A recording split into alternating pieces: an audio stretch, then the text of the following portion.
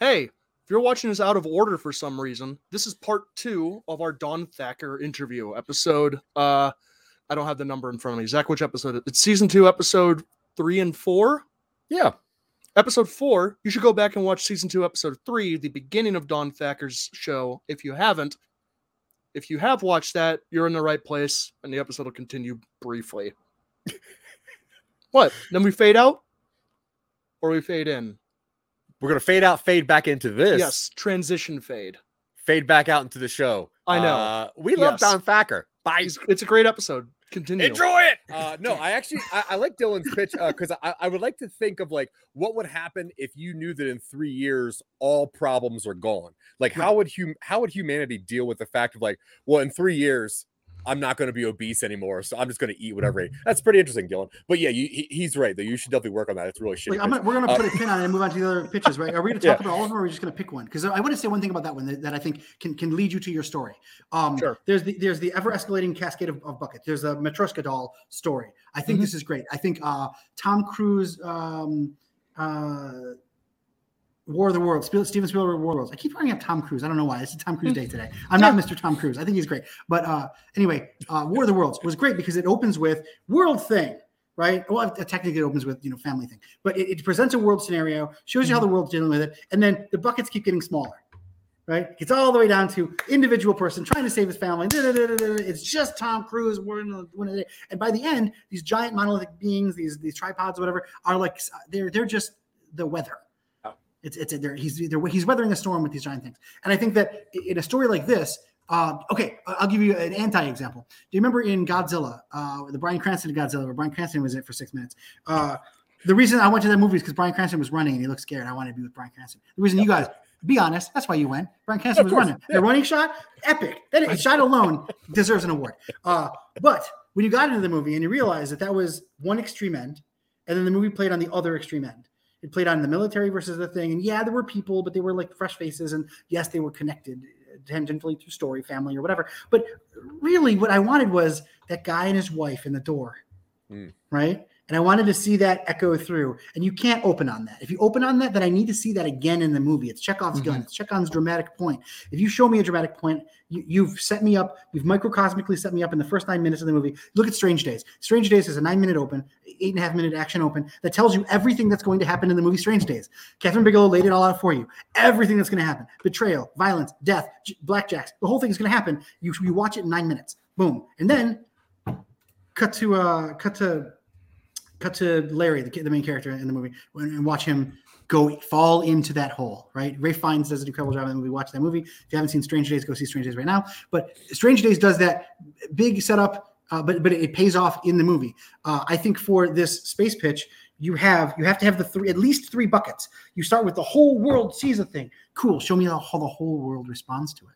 But then there's a middle area. I don't know what the middle area is. If we pick this pitch, we'll talk about it. The middle deals with a thing. And then an individual deals with a thing. If you give me the world deals with a thing and a guy deals with a thing, we're missing relatability. What if I'm not Tom Cruise? What if I'm not? I don't give a shit, right? What if I'm not the kid, Bryan Cranston's kid in Godzilla? What if I don't relate to that guy? Yeah, exactly. What if I don't relate to Quicksilver? What if then I'm out of the movie? I don't care. I don't care about him and his relationship, and I want to see a giant world-breaking monster. And I was sold on the idea of seeing a drama with an incredibly dramatic actor with his wife in the trailer. You gave me nothing but the nougat in the middle. I want the chocolate and the peanuts and the caramel. I need more than just the nougat. And I think what you got is a really good nougat layer. You got a really good fucking let's go. But I think what you do is, because it's global, you said it was global, you opened with the whole world. Mm-hmm. Give me a concentric circles. Give me the whole world. Keep pinging back to the whole world. Well, showing how that affects a city or several cities or 3 groups of scientists across the world who themselves, that all inward focus is to our main character. How is our main character the pivot point for 3 sets of scientists who themselves are, there's political and socioeconomic distance between them because of they're all, one's in the newly formed Soviet bloc and the other one's in China and the other one's in Africa. None of them are an American. Our main character was on vacation in Australia, but has pivoted over to China, and he has to go. We have to follow him in, and he has to be caught up in the 3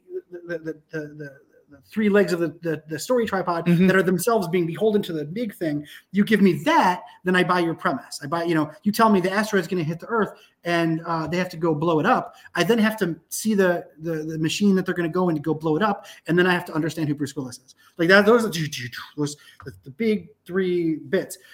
So I think that's an idea for that. Like if it starts global, it has to end individual. Every movie does.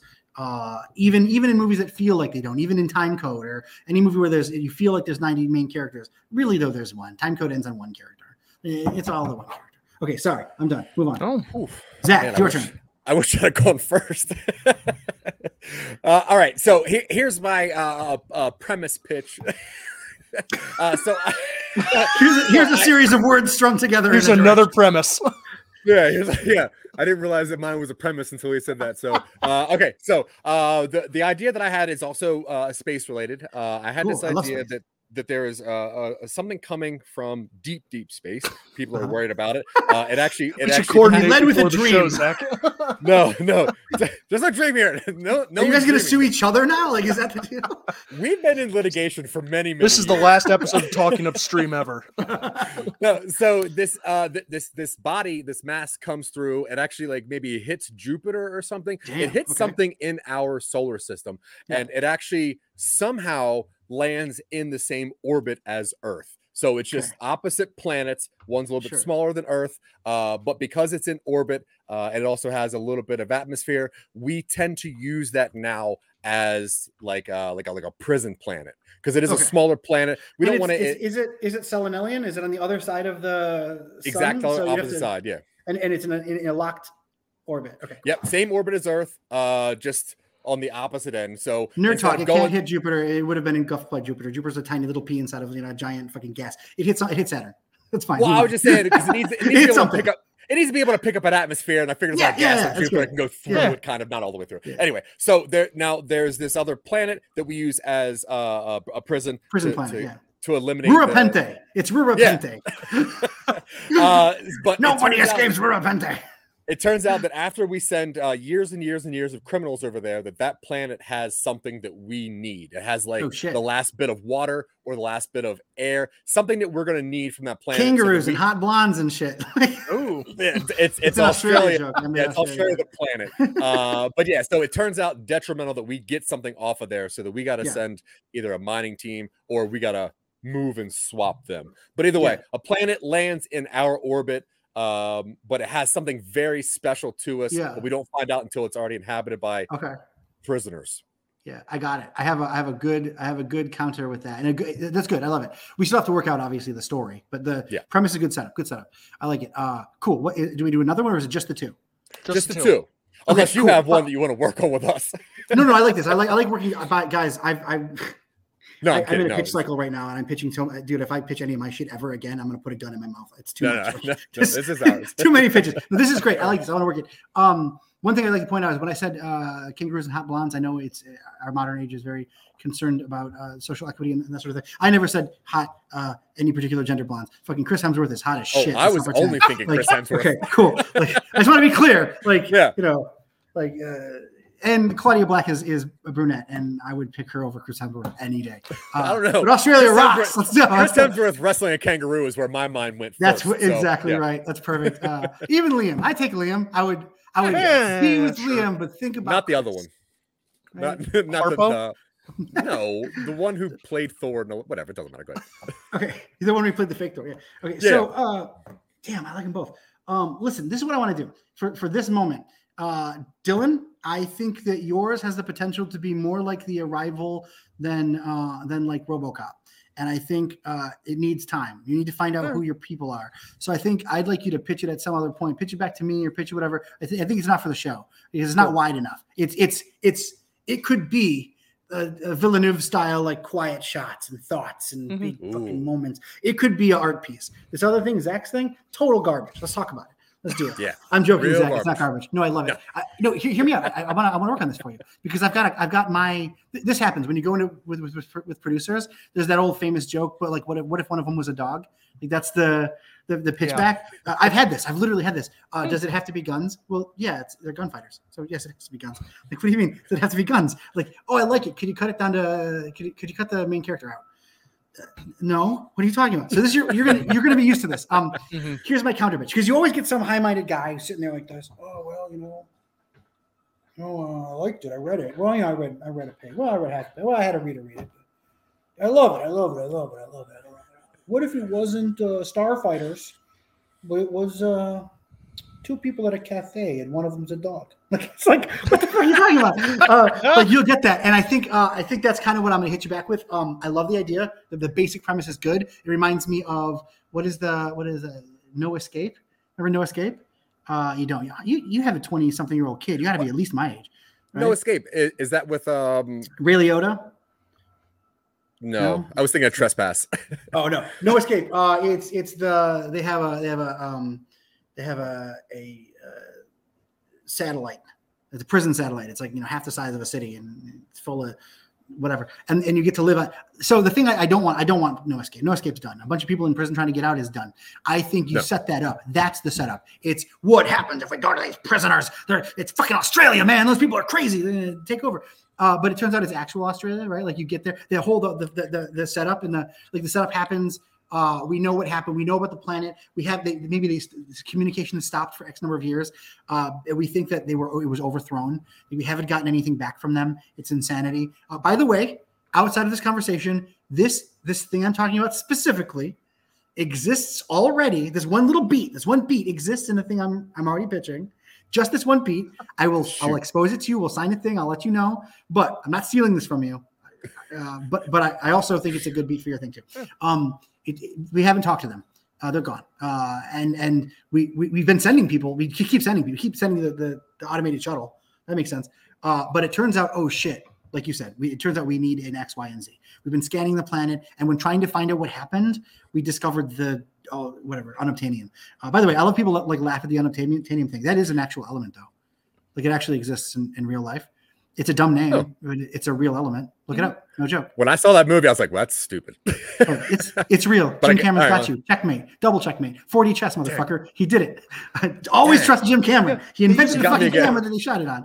But anyway, and it's, it may have been named after, I don't know. It exists now, though, and it's a funny joke to bring up at parties. So they find unobtainium. They need to get the unobtainium. They want to send people over, but they're terrified. They're going to send a military organization, and our main character is a military person or, a military adjacent, a medic or whatever the fuck. They're going to go, and they're prepared. It's Escape from New York. They have to send Pliskin into the fucking city. It's going to be a whole thing. They're going to make it. And their ship hits some kind of eddy or pocket or whatever on the way. And, we're breaking into Act 2. They're going to get to the planet. And before they even make it, there's a problem. What's the problem? They don't know it. And the ship doesn't crash. The ship lands. It lands without their control, but it lands. Turns out, fucking utopia. Utopia. It's been 130 years. They are done with your human fucking bullshit. And now they've been gearing up. They're ready for war. Like they know what they have. This unobtainium, they've used it. It's helped them and and they're ready. They're not ready they're not going to attack. But if you try to send another one of these ships, you can send us do the Post America. Send us you're tired, you're broken, you can send us these people because of your shitty society has rejected, that we can take and give an opportunity to. We can reform them, right? But do not come at us with anything but your leftovers. If you come at us like you want something from us, fuck you. We were built by your throwaway, and we're better than you now. And I think that That's a good moment where you take the good guy, the good girl, the main character, and you put them, they're high-minded, they're going to save the world, they're going to go get the unobtainium, they're going to fight their way through all these nameless, faceless human beings that we treat like trash in movies, or these dregs, and they show up and it's utopia, and they have to like deal with that. And there's a relationship, obviously, the main character, guy, girl, guy, whatever, it doesn't really matter. Main character interacts with the main character. Maybe there's an interest, maybe there's a begrudging friendship that forms over the movie, and it turns out that the high-minded ex-cons are not themselves perfect. They have their own struggles, and they're holding up the front against the Terrans, who have their own idea, and you can see a little bit of that tension maybe. Remember, so all we want, human beings, look, the movies are great, storytelling is great because of one main reason. You need to punch Dylan. Like, that's the thing. Inside you, there's a chemical. No, seriously, there's a chemical reaction. No, I do. Yeah, I gotta punch. I gotta punch Dylan. Dylan's got to punch the show remote now. Like we love to talk about how like we're high-minded, we have all these great ideas. I think the thing that makes human beings perfect and wonderful and great and beautiful and something that's not relegated to just animals with thumbs. I feel like the thing that makes us great is we can choose better. We can choose better, right? But conflict is in us. Everything you watch, every song is conflict. Every conversation is some form of conflict. And this isn't that social manipulation, like try to figure out where your position is when you're talking to somebody, how to dominate them. Fuck all that. What I'm going to say, I have an opinion, and it might rub up against yours. And that conflict is what makes the conversation good. Every movie is about conflict. And yes, the conflict between normal Terra and prison Terra is fine. It's fine. It's an okay, very broad stroke conflict. But once we get into it, keep sowing conflict. The better things look, the more secret seeds, thread of conflict has to exist. And I see this story. I see a world in the story where these characters, whatever, they get to the prison planet, and it's epic and it's wonderful, but there's something, it is built on trash. They've worked really hard to get here, but they've taken a leap too fast. The unobtainium has given them the opportunity to become high-minded and perfect and wonderful, but are we ready? Because they're still people, and the undercurrent can be that it is two sides of a conflict, and this can be your epic when you're at the Q&A. You can discuss how secretly it was about the conflict in the Ukraine. Or whatever, like the Ukraine, when I was thinking about it, whatever. The truth is, it's just people. They're just fucking people. Some people decided these people were bad people. Some of these people were legitimately bad people, but some of them weren't. They just did. They were driving while drinking a thing or whatever the fuck it is. Arbitrary lines that are sometimes helpful, sometimes not, have determined them to be bad or not worthy of the planet. And in the end, when we're stripped away of everything, we're just human beings. We all have the same source material. Whether or not you're from a different country, speak a different language, have a different gender, have an idea of your life that diverged over time, and all this other wonderful stuff. The fact of the matter is, all of us are fucking people. And wouldn't that be the great conflict? The human, the core of the idea, side A versus side B, gets deconstructed further into, well, side A might not be actually the best, and side B might actually not be the worst. And then it gets further. Turns out side A is probably garbage, and side B is actually probably great. Turns out, wait, that was just our Act 2. When we get into the top of Act 2A, we find, or the middle of Act 2A, we find out that maybe they're both shit. And then we get to the resolution of Act 2B. Everything's going to shit. Everything's falling apart. Then it turns out, no, it's because both sides are not shit that they can save the day. And then we get into our resolution. And I feel like that kind of your broad stroke pitch presented me immediately. I think the thing that presented me immediately is conflict. And I think Dylan's pitch, the reason I was like, it sounds like a great high-minded idea that needs to get some love, is because there is no conflict. The conflict is so theoretical. Like, is it good? Is it bad? Like, that is a great conflict to explore, but it takes a finer point. Right? It takes I would rather have Denis Villeneuve shoot that one. And I have Paul Verhoeven shoot the other one. Right? Yeah. And Paul Verhoeven would kill it. He'd tell a great story. He'd either make it a propaganda movie or he'd make it this fun, whatever. And he would be able to hit all those main big points in this big, punchy, actiony kind of thing where we think it's Escape from New York, but it's not. And Escape from New York even tried it, right? You get into there and Harry Dean Stanton's in there trying to explain, I'm just a guy. Just living a life. There's a little bit of that in there that we can take and just explode. So yeah, is this helpful, or am I just going off in the wrong direction? Oh, no, of course. Great. Yeah, that's helpful. Yeah. All we do is just talk and make up weird stories. Great. So I think that they both have legs. I think that I'm immediately able to look at the conflict. I'm drawn immediately to the conflict. The first one. Also, like if you give me a choice between shooting a movie where two people have a conversation over coffee and another movie where two people have a conversation over coffee and one of them a hidden robot, I'm going to pick the robot one. So obviously what if humankind all had a shared experience and then they had to resolve their fears and concerns about the shared experience, or we're going to send some armored troops to fight some ex-cons who are going to blow some shit up, but it turns out the ex-cons are good guys. It turns out what is it? The Sylvester Stallone, Wesley Snipes, Taco Bell movie. Man. Demolition Man. Turns out it's Demolition Man. It turns out there's an underground, right? It's Equilibrium. Remember Equilibrium? Turns out William Fichtner is actually the good guy. He's not a terrorist at all. That's kind of like my direction, and I feel like I'm immediately drawn to that idea because I think I can just. I'm not cool enough. I'm not Villeneuve enough, right? He's just a hot shit right now. It could be anybody, but I'm not Aronofsky enough to get to the. I'm a little Verhoeven, I think, in that regard. Yeah. I'm a little Cronenberg in that direction. I'm a little Carpenter, and I think that's kind of where we are anyway. Don't tell me that's okay. Of course it's okay. Fuck you. Of course it's okay. That's fair. No, that's also not okay. So I think that you have legs there, but you need to find out who your characters are. You need to find out what your stories are. I think a pitch versus premise thing to keep in mind is, I know you guys had this conversation before the show. I wasn't there, but I'm guessing you had the conversation before the show about how you guys are literally the only people in the entire world who ever had an idea for a movie this one time. So this show is really unique in that you guys have thought a premise. But that's not the case. We all do. Every human being on Earth. And I'm telling you this is a joke. Of course you know. We all have the premise. The premise is the cheapest part of the movie, right? A mold is talking is the cheapest part of the movie, right? Robots fighting, cheap. It's nothing. It's easy. You go into you don't pitch that. Every studio exec has heard fight the guys on the prison planet 1,000 times. They've heard aliens coming 1,000 times. They're going to want to know, why do I give a single shit about 2 minutes of dialogue? Why do I care about that, right? And I think both of these pitches have the potential to go there, but motivational. Here's a good one. I like doing this when I talk to students. I'm going to pitch some movies at you, and you tell me if they're going to be good or not, okay?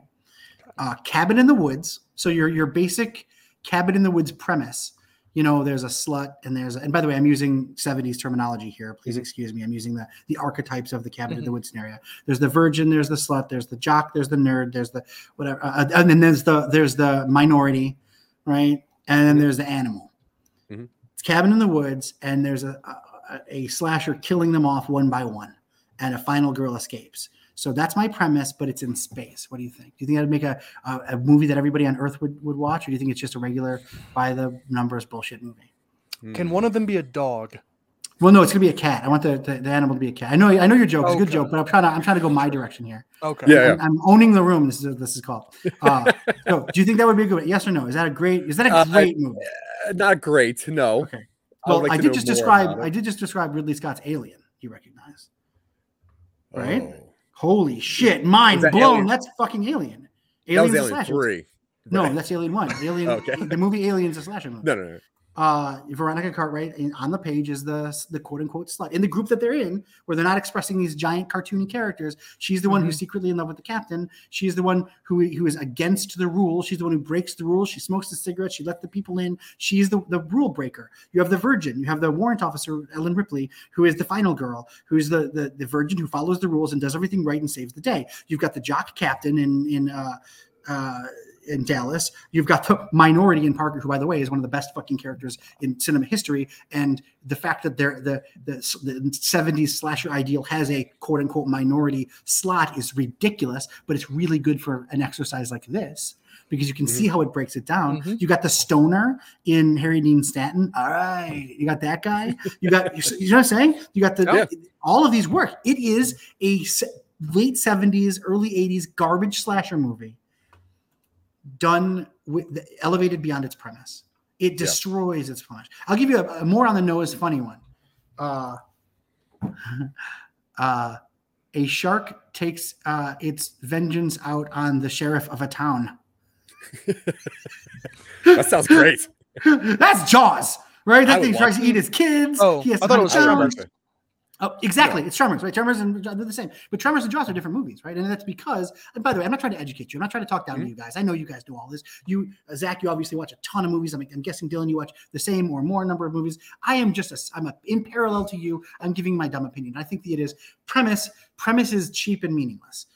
It's good. You need it. It is required. But like, you don't think of the air in your tires when you think about your tires. The premise is the air in your tires. You need an engine. You need the wheels. You need the body design. You need all of the intention. Is it a 2-wheel car, 4-wheel car? Is it meant to be a race car? Is it meant to be a family coach? Is it a car at all? Are the wheels filled with air, but it's an airplane? Like, the premise is the air in the tires. It's the thing that you need or it won't work, but is the cheapest, easiest thing. Anybody can blow into that fucking tire. It's all the premise. People fight against a prison planet or a prison place or whatever. Fine, cool, easy premise. Aliens are going to invade for some obsequious reason. Great, cool premise. But the story is what fucking matters. Altered States, is that a movie about a guy who goes into a fucking isolation tank and turns into a monkey? Or is that a movie about a guy who needs to get over his ego to fall in love with his wife? Because that's what that fucking movie is. It starts with, I love you, and William Hurt turns his head, doesn't give a shit, talks about fucking science, and it ends with, I love you, Emily, credits.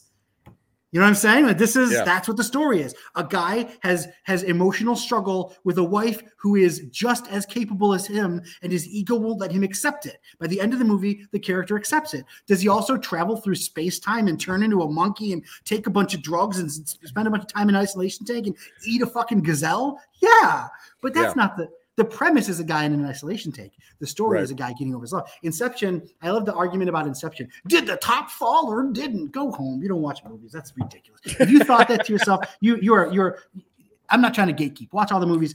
Get any ideas that you have. That's great. But if your question at the end of that movie was, did the top fall? You missed the story that was being told. And that could very well be Christopher Nolan didn't tell you the story well enough. That's a total available option. But the top doesn't matter. It doesn't matter. Did he get home to his kids? Granted, Don Thacker's going to come in on the side with a 3-point shot and say, couldn't he have just flown those kids to France? Sure. But okay, fuck it. Doesn't matter. Because really it's about getting to those kids and getting over his made-up idea of his wife. He has destroyed his memory of his wife.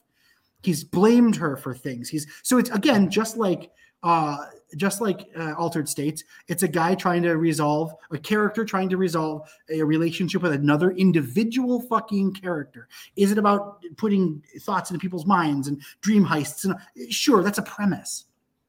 Imagine I go into your brain and take out your dreams, but instead of taking them out, I give you an idea. That's a premise. But the story is Cobb needs to get over his made up idea of who his wife is. He even before he, at the very end when he lets her go, he says, "You're not her.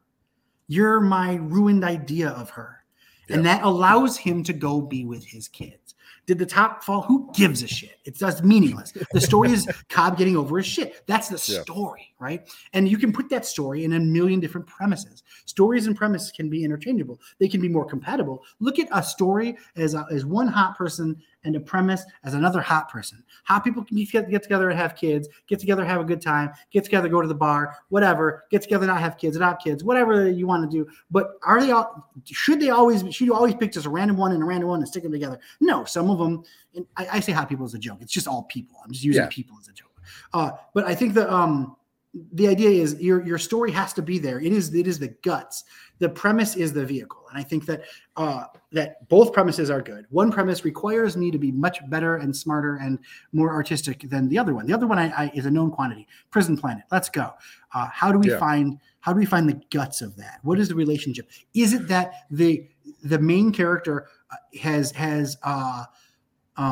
volunteered, has declined every piece of military service after the big event, that after the colonial wars that took over the continent of Africa in whatever 2077, does that character now refuse to go on any violent missions? It turned out he ran the ball to blow the bomb, and the bomb actually killed a bunch of kids. Will he no longer ever go into conflict, but realizes that 20 years ago his wife and kid went to do she's a nurse, or is a woman's husband and kid or whatever. I'm not trying to, any gender thing is just, I'm just saying words. It doesn't, totally interchangeable. And side conversation. If your story is not about a specific point in time in which there's a struggle between a specific gender moment or racial moment, I personally, only my opinion, Alien is my guide. It doesn't fucking matter. Anybody is anybody. It's human beings. I want to talk about human beings. And unless we have a really, and I cannot speak from authority for anything but like a white dude growing up in the 80s. So I'm going to not try to, but so my point is, if I say a guy and his wife, that's just, I'm a cisgender white male and I have a wife, so I can immediately relate to my wife, that kind of thing. So take that, interchange it. I'm not trying to push anything. Parallel thing closed. So let's say a guy, he's not going to do the military service anymore. He refuses. They can give him anything. They give him $1 million. They give him a house. He's living in his truck. He doesn't want to do it. But then it turns out he hasn't talked to his wife for 20 years. She left him. But did she really leave him? He thought she left him because she never got back to him. But she's a nurse. She's an architect. She's a something. She's some important role that was required on the prison planet, and the prison planet cut off. It's been 26 years. He's going to go back. He's got to go back. It's the only way. Holy shit, I didn't realize you would do this. Well, this is the only thing I would do. Like, that kind of thing. He's gonna make his way back to and or she, whatever, is gonna make they are gonna make their way back to the planet for a guided purpose. And it doesn't need to be a relationship purpose, or I'm just using that as a whatever. But let's find a way to tie this person from a capability standpoint, a personal standpoint, or whatever. But even the choice to go is conflict. Yeah. Even the choice to get in the ship is conflict, and every step along the way is conflict. So you want to take every narrative beat in your movie has to be set up, carry, resolve, and button conflict. Conflict is I don't want to go. I don't do whatever, blah, blah, blah. Carry, I'm the best man for the job. I can control the thing. Oh, it's good to have you back. Whatever. Resolve, it turns out that we don't need a warrior. Instead, I'm woefully unequipped for what you do need. So that resolves that conflict. Button. But you do need to be here. We do need you. It's important. Demolition Man's a great example, even though it's comedic, and actually he was not a good fit for that environment, but they definitely needed him because somebody else from him needed to be there, right? Also, there's a pivot where you want to choose. I think you want to choose between central pivot, central character moment. So you're following character. You're following Matthew McConaughey into Interstellar, and you're following his story. Everybody's kind of an ancillary setup. Or is your main character Judge fucking Dredd? Is it Joe Dredd? Is your main character a mover? Is your character a fucking lightning storm, right? Arnold Schwarzenegger is the Terminator, and in the second movie, he's more the Terminator. But those movies are not about Arnold Schwarzenegger. They're about everybody around Arnold Schwarzenegger. Arnold Schwarzenegger is the moving, the fucking mountain. The thing everybody has to climb and get over. I think that's another good element. I think a good thing that executed kind of brilliantly on the high-minded but super interpersonal idea was Edge of Tomorrow, right? There's a reason for that guy not to go into conflict. There's a reason for that guy to not be the best choice for that conflict. But over the course of the movie, we watch him pivot from kind of a dickbag, asshole, totally not the right man for the job, to a caring, good guy who saves the day, but only because of the actual legitimate heroism of another character. I like to use Tron and Flynn as a great example. You say Tron, everybody's like, oh yeah, the dude. I'm like, nah, dude.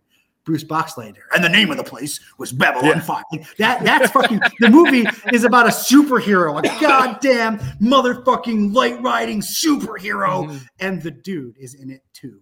Like he's in there kind of be like, whoa. And Tron is like, yeah. And Flynn does stuff. Flynn is our eyes, right? He's in there, but we get to watch Tron be Tron. Tron is never bad. And I love that in Tron, Bruce Boxleitner's character, Alan, is kind of he's the kind of milk toasty, nerdy, hot guy who are the girls with. And he's the better choice. He's smarter. He's a better programmer, but he's not cool. He doesn't own an arcade. He doesn't hang out with 12-year-olds. That's weird. He doesn't hang out with 12-year-olds. But he's not chill. He's not legit. He's just, he's kind of a square, but he's hot. He's got that Bruce Boxleitner job. Do I have a thing secretly for Bruce Boxleitner? I don't know. Seems maybe. Like it. But and the name of the place. But the idea though is you get to see the whole world and this big thing happening, and you get a hero, but you don't need to address the hero. You can instead address a normal person. Tom Cruise in Edge of Tomorrow, or what is it called, Live Die Repeat, or whatever the fuck they made it up. Either one. You get to watch this kind of shit piece turn into a a hero adjacent character because of the Full Metal Bitch, because of Emily Blunt, because of how awesome her character is, and because she's also a person and has her own flaws and her own needs and her own, and that ends up being a movie about two people, these two partners who get together. They're from opposite sides at the tracks, like the bad guy, the motorcycle riding bad guy, and the good girl who gets all the right grades, and they get together and make a dynamic couple. That's that movie, but it's in space with fucking aliens and shit. And I think that's. Go ahead. Would you say that the way your brain works is that you come up with premises and then wait for a story to kind of plug those in, or do you more think of like how the story goes?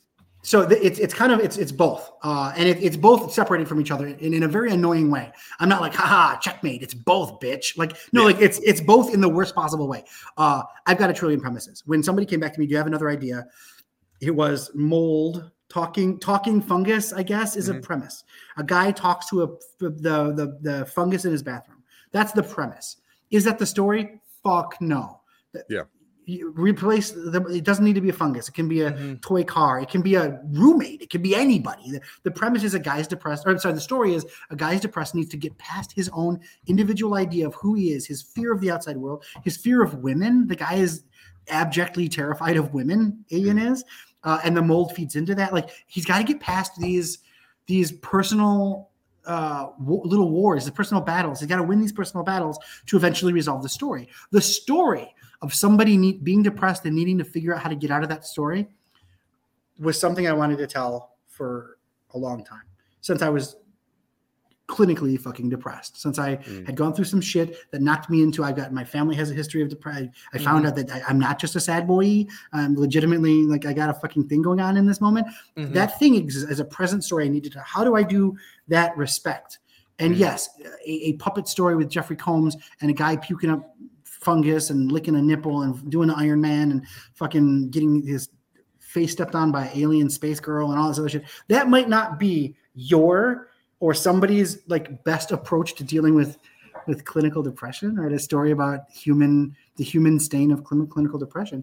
But it was my approach. I had a premise, I had an idea, and I put those two together. And I went through several. And the depression, let's just try to address depression.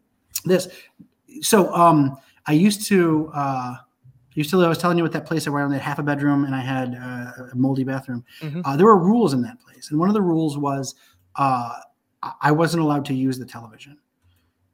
It was kind of run by this girl, and she was very aggressive, and I could only afford to live here. And she always had people over. She was not from the United States. She had people from another place outside of the United States come over all the time. None of them were Chris Hemsworth, if you want to catch where she was. This is why I like your prison idea. I want to destroy Australians. Anyway, I'm joking. But she always had parties and everything. And I was just kind of like the troll that lived in the side room and wasn't even supposed to be there. I was just basically giving her a discount on rent, right? And so I had to watch this life happen. And I was stuck in my little half bedroom, like hoping. And what I would do, secret, I'm gonna let the secret out. I would sneak out and watch TV in the middle of the night in my underwear.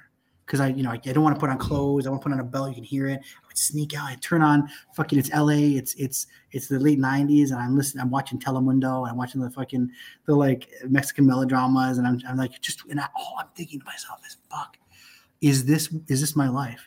Am I begging for PA work?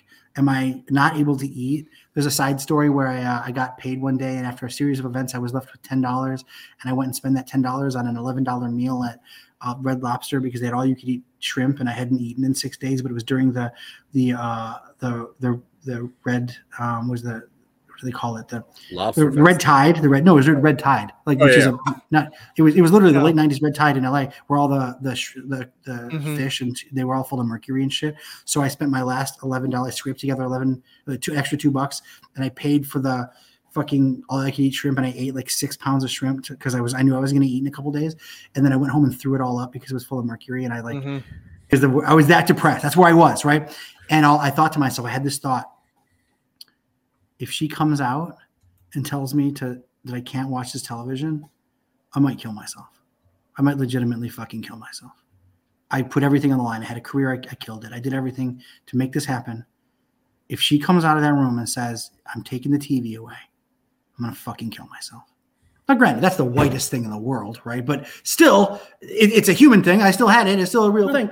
Look, Crash is good, even though it's about Sandra Bullock falling down the stairs, hitting her head and not being a racist anymore. Like, we could still pretend that her human issues are valid, because every human issue is valid, whether or not it can be set against the entire breadth of human issues. So with some perspective, looking back, maybe there was a little melodramatic, but at the time, my depressive state put me in a place where I thought if this TV was gone, I would kill myself. What does the movie open with? A guy losing his television and trying to fucking kill himself. And he wants to kill himself a cowardly way. That's my story. The premise is a guy talking to a mold. The story is a guy needing to get out of a depressive state to save himself. So I had both of those things, and I put them together. And what worked for me, to answer your question adroitly after 20 minutes of bullshit, is this.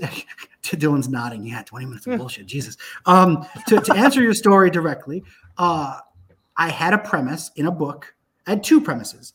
Guy talking to the grout on his bathroom because of that sushi thing, and then pages and pages and pages and pages later, maybe even in a different notebook, I had a giant fungus talking.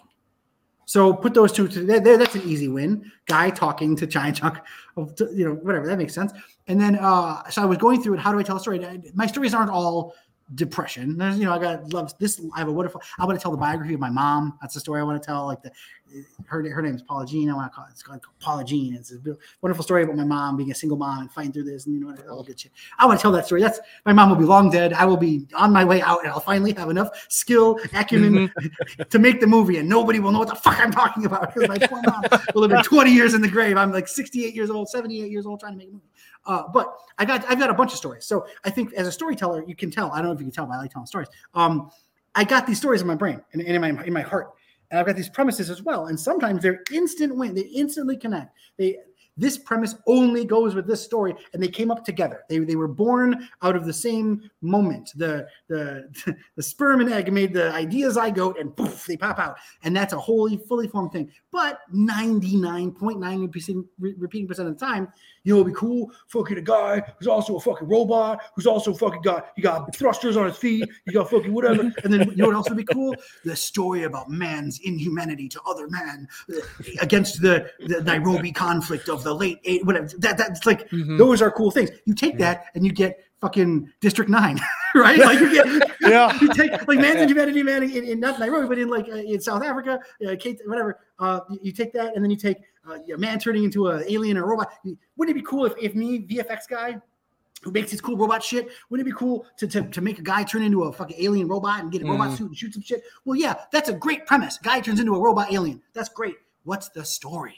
Yeah. Well, let's set it against this backdrop. Let's give Vicus the story, give him a world to live through. And he's a piece of shit. And he gets a moment to change. And he realizes that these animals are not animals. They're just like us. They're just people. They just don't look like us. And that's a giant statement. And But I'm sure the premise is like, you see that robot thing that I did? Alive in Joburg? You see that? It was great, wasn't it? Let's do it again, only bigger with money. Yeah. I feel like that's to answer your question even more adroitly than that not at all adroit answer.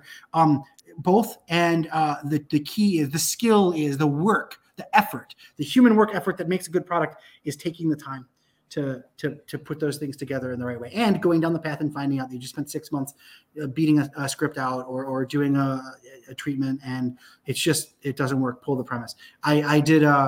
You guys play Magic the Gathering ever? Oh yeah. So I did a draft recently. My wife's birthday was on the 7th, and we did for a birthday. We got on a train. I took her on an overnight train ride, and we did drafts. We did. It's two of us. Cool. So we did a Winston draft. We did a double Winston draft. So we had 6 decks or 6 packs each, and made our decks. And this is totally relevant, I promise. She has this deck. She's got a concept for a deck, but she pulled all these cards. Great concept for a deck. Great cards. She put them all together, and the deck's fucking trash, man. It's garbage. I beat I win. Fuck you. You're a fake gamer girl. Fuck you. She's not, by the way. She's a project lead at fucking Riot Games. She's more games than I could ever be. But I was a DCI judge for 10 years. Fuck you. Like this is. I was. It's a true thing. Yeah, sure. But her deck doesn't work. But what was really cool was what did work was her concept for the deck absolutely worked, and the cards she pulled were definitely fucking dominant. In a different deck, So she spent some of the time working out which cards do I pull. A double Winston draft is a 6-hour endeavor. If you draft all 12 boosters, you make a deck, you do some, heuristic color curve bullshit, and then you play at least 5 games to see if your decks make sense. That's a 6-hour buy. If you're getting up and peeing and doing whatever stuff, and you're on a train, you're looking at the train, like that's a big investment. But at the end of that investment, she made another deck. We did 2 of them. The second draft, her deck was just fucking awesome. It beat me every time. Everything hit. But what she got in that first double Winston draft was a great premise and a great story, and they did not work together. Right? Yeah. She had all the banger cards, and she got a really great idea for a deck out of the non-banger cards, and they did not work together. But you extricate those 2 things, and now you have 2 stories, right? You have 2 things you can make. You have 2 decks you can come out with, and I feel like that's exactly how this that isn't movies versus Magic versus Dungeons and Dragons versus GURPS versus fucking paranoia versus whatever. It's just humans, ideas, and stories. She's trying to tell a story with that deck. She had a great premise and a great story. Those 2 things didn't work together all the time. Sometimes they're that literally sounds like every draft deck I've ever built. It's like, oh my God, I'm going black, blue, white, Esper, and you don't understand. And I get a bunch of just green and red cards. I'm like, I guess I'll go Overgrowth. I don't know. Right. Always go Overgrowth, man. Always fucking. I always have I'm gonna do a 2-color draft. I'm gonna do a 2-color draft. I got 96 color draft. I got like colorless, non-colors. I got slated colors, unslated colors. It's just fucking. I had 700 card deck. Let's go. Yeah, that's me every time. What a cool analogy, because I think that's honestly the way that most people think. It's just they have like maybe a cool premise, they have a cool concept, and they try to force them together, but they don't realize understand what it is. Because I've always been working on a project. It's weird that you brought up Magic, because 2 things. One, Dylan and I have been working on a weird heist movie that revolves around a Magic draft night. That's great. High end, but it's like about great these concept. guys trying to. Great premise. Yeah. Good and then I've also been working on a concept where I have my daughter, and there's always times I'm worried about, like, I'm not spending enough time with her. I'm really doing something weird. And I always thought that it'd be weird that if she went to a different planet and I got the chance to go and hang out with her finally. Yeah. But the problem is that the time works different on that planet. So by the time I got to her, she's twice my age. So by the time I got to spend time with her, she's an older lady. And then I have to like listen to her, life. I've been trying to work around that story, and I think that it's cool that maybe you take one of A and one of B, and maybe get rid of B and put C there instead, and you maybe have a better deck. I'd like to say something that's very interesting. I kept saying premises are cheap. They're like fucking ether. Everybody has them. We could come up with 35 more premises in this conversation. Every single one of them with the right hand, the right amount of time, and the right story could be the best movie ever made, easily. Not because we're smart, but because that's just what human fucking brains do. Like, it's super easy. Wouldn't it be cool if, right? Like that's easy. The story, on the other hand, the one thing, you need them both. But the story is so valuable. The story is important. I've said, it's been 2 hours. I've said 1 trillion words. I may have produced for you like 2 or 3 kernels of good stuff. Right. And that good stuff is the valuable stuff. My shock and awe mentality, the fact that I'm very energetic and I'm very open, that's my premise. The thing that if you walk away from this conversation with one learning, then I've told a story, a good story. But the likelihood of me randomly hitting that good story in a 2-hour block is very low. And that story is hard. That story is why we like movies that we like. That story is what's the big deal when what's his face pops up at the end of Jaws out of the water. Okay, I love it. It's great. You need that. That was because of storytelling, not because random guy fell in water after shark. It was we'd invested so much in that character, and he and Quinn fought so much, and it's that story, that 3 men against this intolerable, unstoppable force that we had to represent with floating baubles because the thing broke. That story is so big. The best, if I say what's the best part of Jaws, nobody says that one time the shark ate a guy. It's the Indianapolis, right? That's the best part of Jaws, right? She got like a doll's eyes, like that fucking moment. That's a story. We watched a guy tell a story in a story, and that story was the story of the story. I'm afraid of sharks. I'm gonna fucking kill this shark, right? Yeah. That's a big moment. That's the story, and I think that's the value. That's where you you have to realize that for every 100 million premises, that's like a place, premises, I don't know. There's a half a good story, and you need that. That's the only thing that matters. And I made fun of Hollywood producers before. I've worked with several really fucking incredible producers. The good ones look me in the eyes and say, wow, you said a whole bunch of shit. You obviously know a bunch about movies. You obviously know, but who am I supposed to give a shit about and why? And that's that. Oh yeah, that's it. Yeah. I need to care. And when you watch it, you guys see Beyond the Black Rainbow? No, it's on my list. Well, you guys have seen Mandy though. Yes. Yeah. Everybody sees Mandy. Mandy's incredible. I fucking love Mandy. That director did a movie called Beyond the Black Rainbow before that. Beyond the Black Rainbow, I like to describe. By the way, I laud this director. I thought Mandy was fucking top shelf. I think Beyond the Black Rainbow, in every beat that I'm about to describe with you, is top shelf. If I could close my eyes and think of one image, 85% of the time, 15% of the time, it'd be an image of my wife. 85% of the time, it'd be a picture from Beyond the Black fucking Rainbow. Right. It is a visual fucking. It is incredible. The music is. I will one day, I will either die or have made a movie that can sound anything like not from an artistic standpoint, but just from a quality standpoint, like Beyond the Black Rainbow. The character study in Beyond the Black Rainbow is fucking incredible. The world that's set up, the storytelling, the historic, it's just so fucking incredible.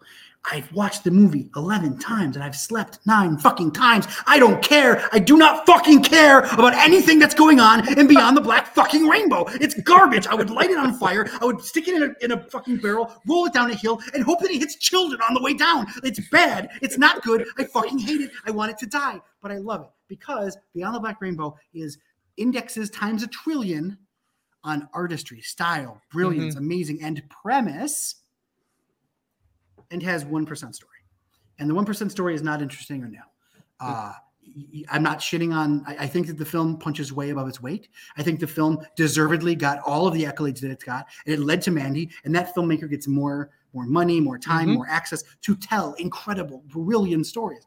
Do I think that Beyond the Black Rainbow story is more intelligible than Motivational Growth story the first time you watch Motivational Growth? Absolutely. Yes. Did he do a better job?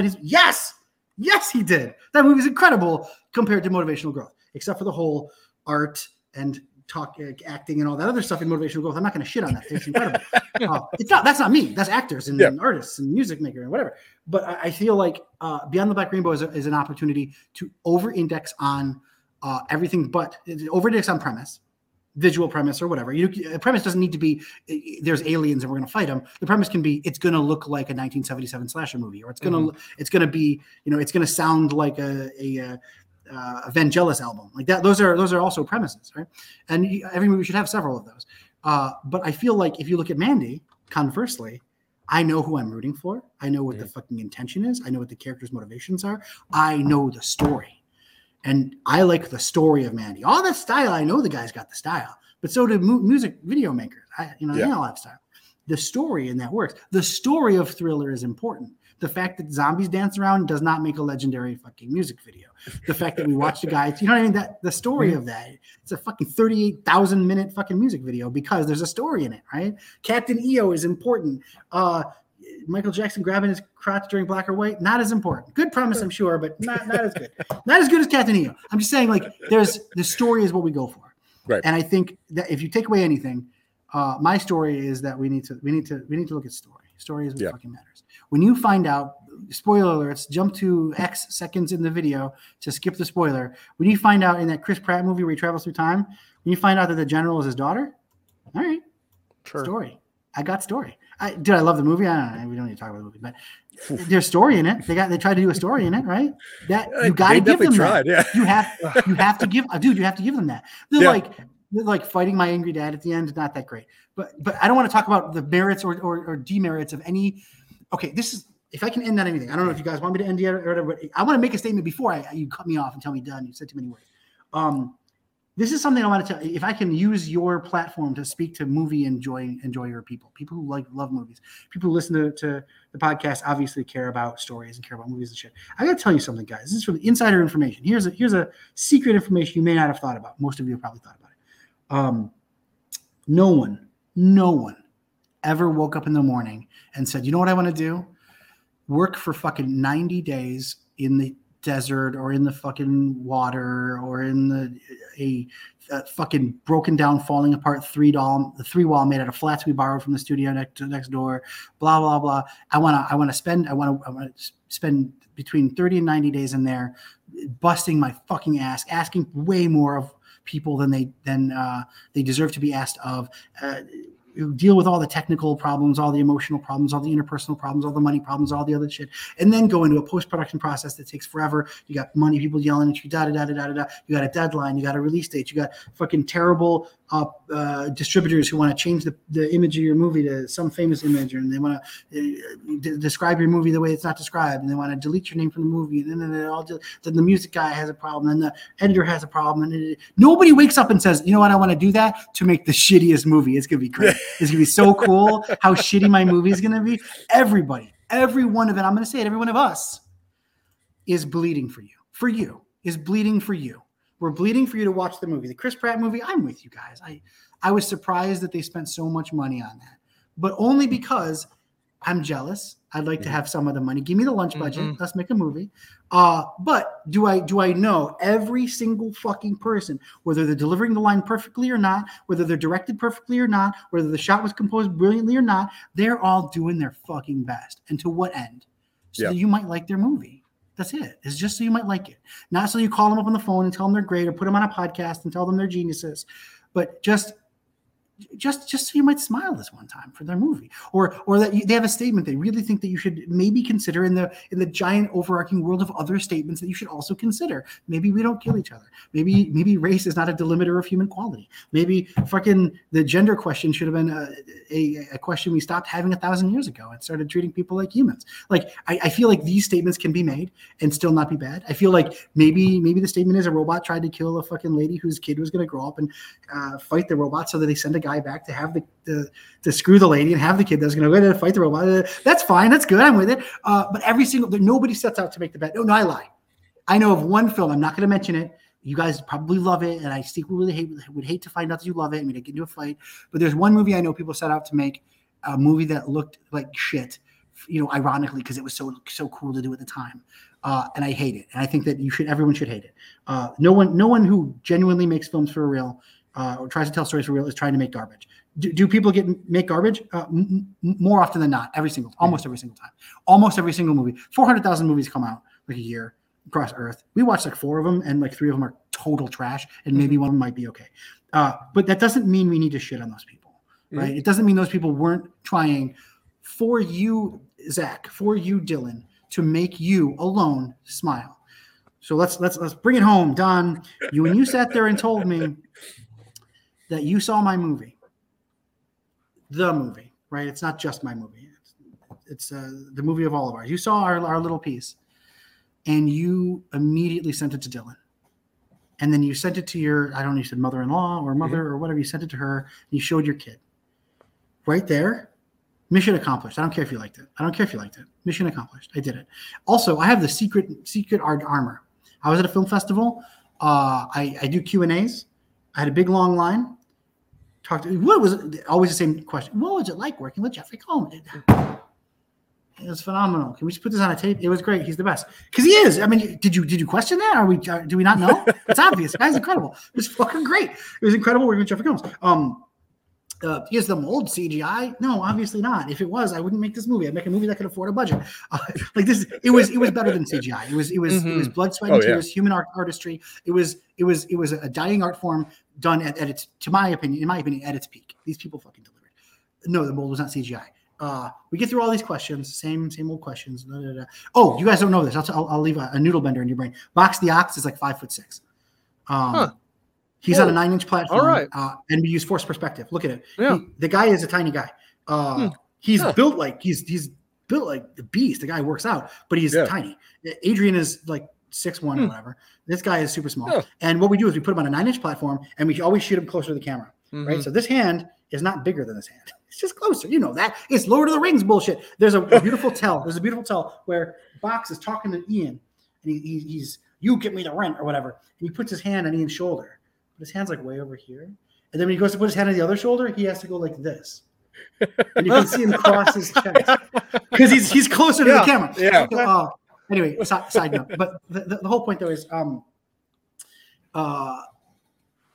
the fact that I show this movie, everybody asks the questions, you know, is Box really 9 foot tall? No, he's not. He's fucking 5'6". We get to the end of the questions and everybody's kind of done. And there's this girl, and I'm kind of weirded out. I don't know what's going on. She is, you know, I don't know, late 20s, early 30s maybe. And there's a guy standing behind like this, kind of grumpy looking. I think he's nervous. He's like this. He's like, you know, a row or two down.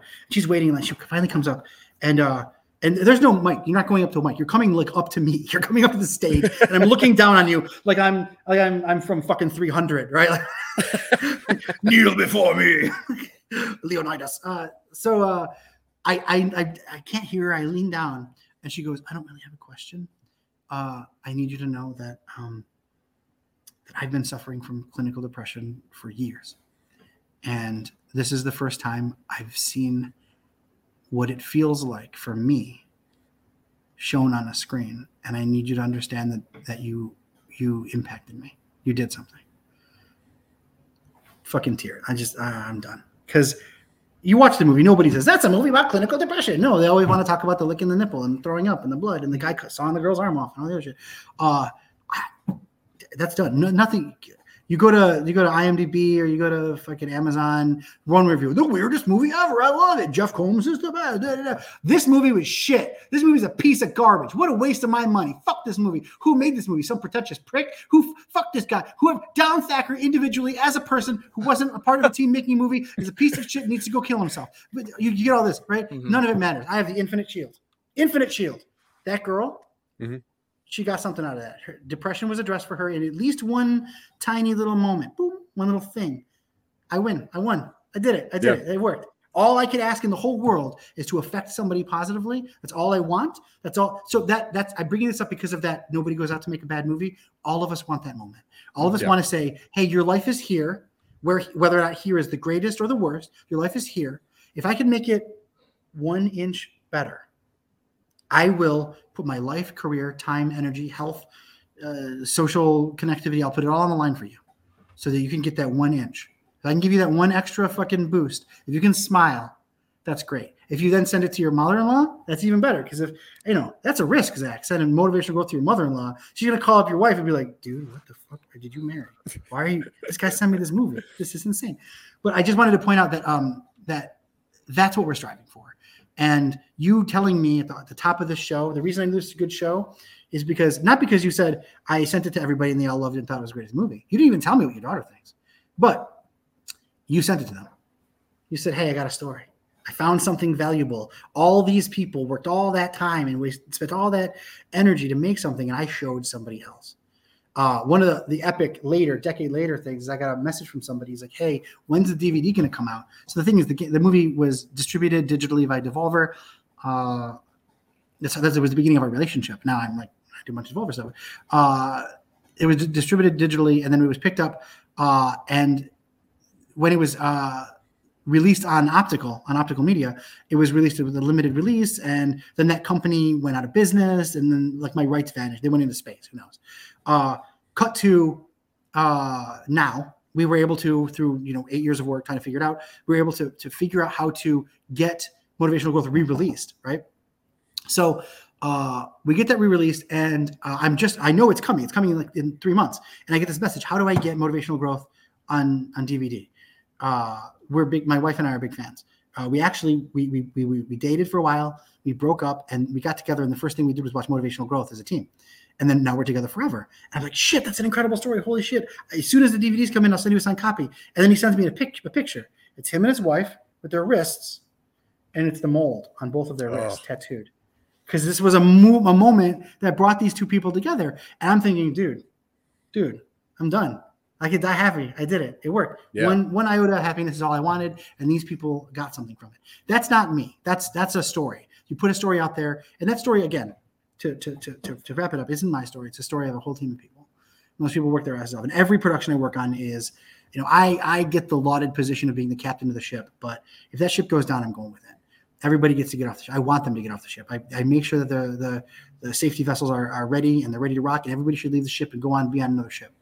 I want to put myself on the line to provide an opportunity for everybody to express for the idea that eventually somebody will get some happiness out of that. If we can extend human happiness for one iota, maybe things get better. Maybe we spend some time. Sorry, that sounded very. I was yelling and screaming and swearing, and now I'm all like, human beings need to be good to each other. But really, isn't that the whole point? Let's make things good. I absolutely love that because, when Dylan and when we try to create something, what's really behind it is just trying to make people smile. It's trying to make people laugh. It's trying to make people think like, oh, I've never thought about that before. That's crazy. Yeah. And I will say that, the movie Motivational Growth had elements that some people would find shocking or cool, or, you'd find it like a Spencer's Gift or something. But it was, hey, having a guy suck on a mold nipple would definitely be in a Spencer's Gift. But I love the Spencer's Gift joke. I would tell everybody, I'm going to call Adrian when he gets there. I'm with Adrian. Spencer's Gift. But I will say that it was the emotion, it was the storytelling technique is what really stood out to me. And it was somebody that was trying to do something different and not just making something because it is kitschy or because it is relevant. There was actual emotion, and you did make me smile. I mean, within, I'll say, I think I've reached out to your people maybe 10 days ago. In 10 days, which was the first day that I watched it, twice. I've seen this movie 8 times, and it is really, I know, and it's because there's some things you watch and you're like, okay, that's going to wash over me, and that's whatever. It's a Marvel movie, whatever. And then there's some movies where you're like, there is something that there's somebody's trying to tell me here. And it's so cool. It's like when you look at a piece of art and everyone loves the art and you just don't get it, and you just stare at it, you're like, they get it. I'm working on it. And I mean, I got motivational growth. Someone who is clinically depressed, also someone who is struggling with depression. And I'm not trying to speak for Dylan, but we've spoken about this on our show before. It is something so refreshing to see depression spoke at and towards in a way that is artistic and not just I'm suffering and the world is bleak. It was really special the way that it's done. And I think that I'm not sure if I got the exact message, but the message I got from it was something that was beautiful. And I really do appreciate you for gathering this team and making this project, because, not only have I seen this movie 8 times now, that's hours, days of my life, but also 2 hours of just fawning over you being someone that, you really, you stand out from what I thought you were going to be. You're way cooler and way more energetic and way more. Well, the IMDb photo. You say cool or cruel? Because if it's cool, I've never been called cool in my life. No, not cool. You're definitely you're cooler than I thought you were going to be, and I really appreciate all of your time and your vision, and I really love it. Dylan and I had a bunch of questions to ask, but this was way better than what we had expected. Absolutely. And usually a lot of times it's us writing a bunch of words and trying to make up, hey, what's funny dialogue? What's a good character? But listening to just someone talk about passion in their industry and passion for making someone smile is better than what we could have expected. And for that reason alone, this was easily the best interview that I've ever been a part of. So thank you very much, Don. Guys, I really appreciate it. Might be our first 2-parter episode. Just easily. Then we should go for another 15 minutes, round it out. Let's get asking questions. Well, a lot of the questions you kind of went over, because a lot of it was like working with video games and doing this and creating this project. But I think what you said was more impactful than any question I could have asked. So that was way better. And I appreciate it. And we would love to have you on at a later date and maybe actually work on a project together, which we normally do. We'll have a release then. Yeah, we are actually like, I am a mega fan of Don Thacker as a human. So thank you for being a good person. Yeah. I appreciate it. And that's it. So we're going to get out of here. We don't want to take up any more of your time. We would love to maybe have you back on and we could spend 4 more hours together. We would love that. But until next time, is there anything you would like to tell people that listen to this or watch this to check out? Anything at all you would like them to know a little bit more about? Yeah. Okay. So this is easy. Motivational Growth just got it's re-released, right? It's got brand new art, which is I think one of the things that drew you to it. That art is fucking chef's kiss. I did not do that art. I hired a really incredible artist who we're working on with a couple other things. He's incredible. The art is awesome. You can get it on Amazon Prime. If you're a Prime member, it's free on Prime, or within your membership on Prime. It's on Tubi. You can watch it on Tubi. It's going to a bunch of other digital platforms. Unfortunately, the way modern distribution works is we don't always know which ones it's going to hit, and they get picky and they have cycles and stuff. So I don't know when or where, but you can always find out when and where you can get it at motivationalgrowth.com.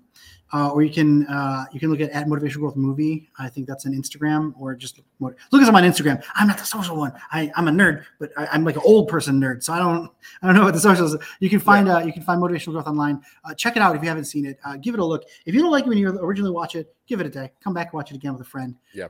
Because I really think there's a story in there that I thought I was telling to a degree that was good. I was hoping for 51% acceptance. Luckily, it's somewhere around 80 right now, so that's good. But I think that if you haven't seen it, check it out. If you've seen it, see it again. Watch it with a friend, see what they think. That's really cool. I think that's really the only thing I can flog right now. It doesn't. I'm probably leaving out a billion things. My producer's going to call me, and my publicist is going to be like, "You should have said this 25 things." But really, watch Motivational Growth. Love it. It's great. Just came out again. We're pitching some other movies, so maybe if you want to talk later, we can talk about the actual pitch process, because I'm actually in. Sure. For the first time, I've elevated to a beyond, some guys I knew, into a grandfathered into a studio thing. I've actually had to do sit in front of the cabal of famous people going, who the fuck is this Mohawk guy? I had that moment, and that's a fun experience. So it's not fun at all, but we can talk about that kind of stuff. But yeah, go check out Motivational Growth, motivationalgrowth.com, at Motivational Growth Movie, I think is the Insta. Could be wrong though. Check out Twitter. It's there. It exists. It all looks the same. You can find me on Twitter at Skinny Tie. I don't really tweet. I don't really socials. I apologize. I do have an Instagram, but it's mostly me eating things or taking my wife out for a birthday trip or something. So I'm not famous. If you want, in June, I know that obviously this year's E3 is coming, and it comes every year. And for the last 5 years, we've done a really cool thing with Devolver Digital to celebrate E3 and kind of lampoon the games industry a little bit and do some fun stuff.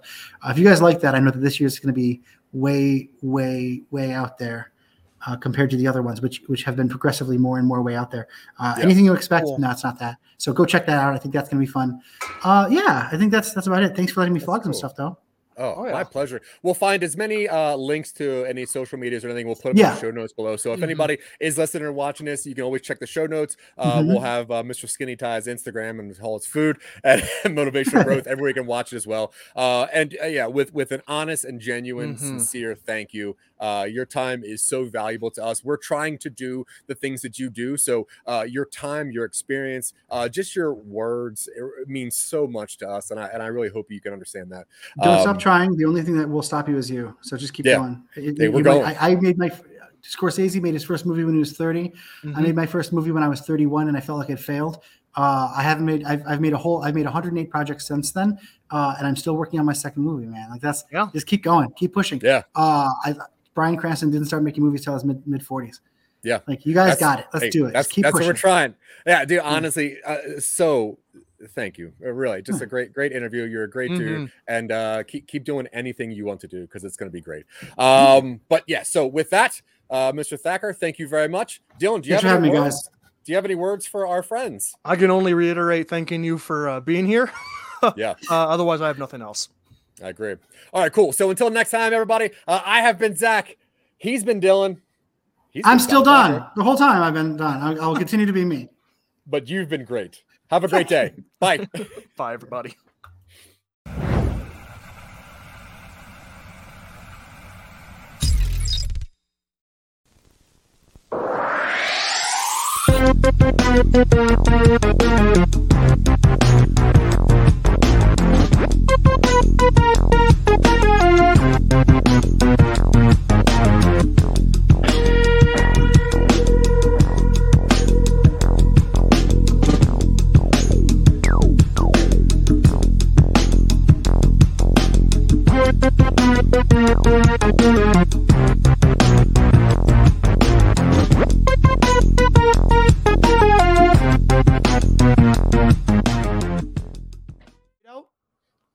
Or we fade in. We're going to fade out, fade back into this. Yes, transition fade. Fade back out into the show. I know. We love Don Thacker. Bye. It's a great episode. Continue. Enjoy it.